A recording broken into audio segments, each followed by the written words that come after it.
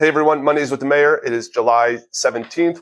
Hope you had at least a cool weekend because it's been pretty hot out there. And I think hopefully we have some monsoons coming in and cool us off a little bit. But let's just get right into it. We don't have very much, but it's important that you know.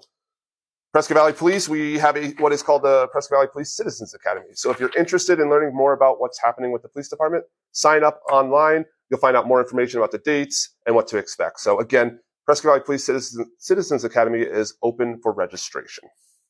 With that being said, I think we mentioned it last week, but tomorrow, July 18th at 6 p.m. is a K-9 police demonstration. So we have police officers and K-9 from all across Arizona here this week. And tomorrow night, they will do a demonstration at the Findlay Toyota Center, and it's free. So if you want to beat the heat, get out, get into air-conditioned, and watch what our police K-9s can do.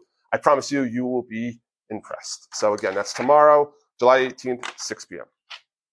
All right, and this is important. Y'all know we have Yavaline, which is our on-demand bus service.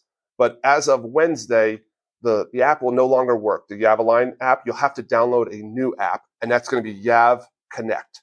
So we'll have more information on our website. You can download it today, Yav Connect, but it won't go into effect until Wednesday. So we're also going to offer some free rides for a limited time, and then it'll go back to the $2 per ride. So if you haven't had a chance to ride Yavaline, it is amazing. It'll get you anywhere basically in the core area of town for just a couple bucks. So check it out. Again, download Yav Connect. Finishing up, like I said, we didn't have very much, but this Saturday, our Northern Arizona Wranglers will be playing the Arizona Rattlers down in Phoenix for the first round of the playoffs. So this is how it started last year. They were the number 1 seed. We were the number 4 seed.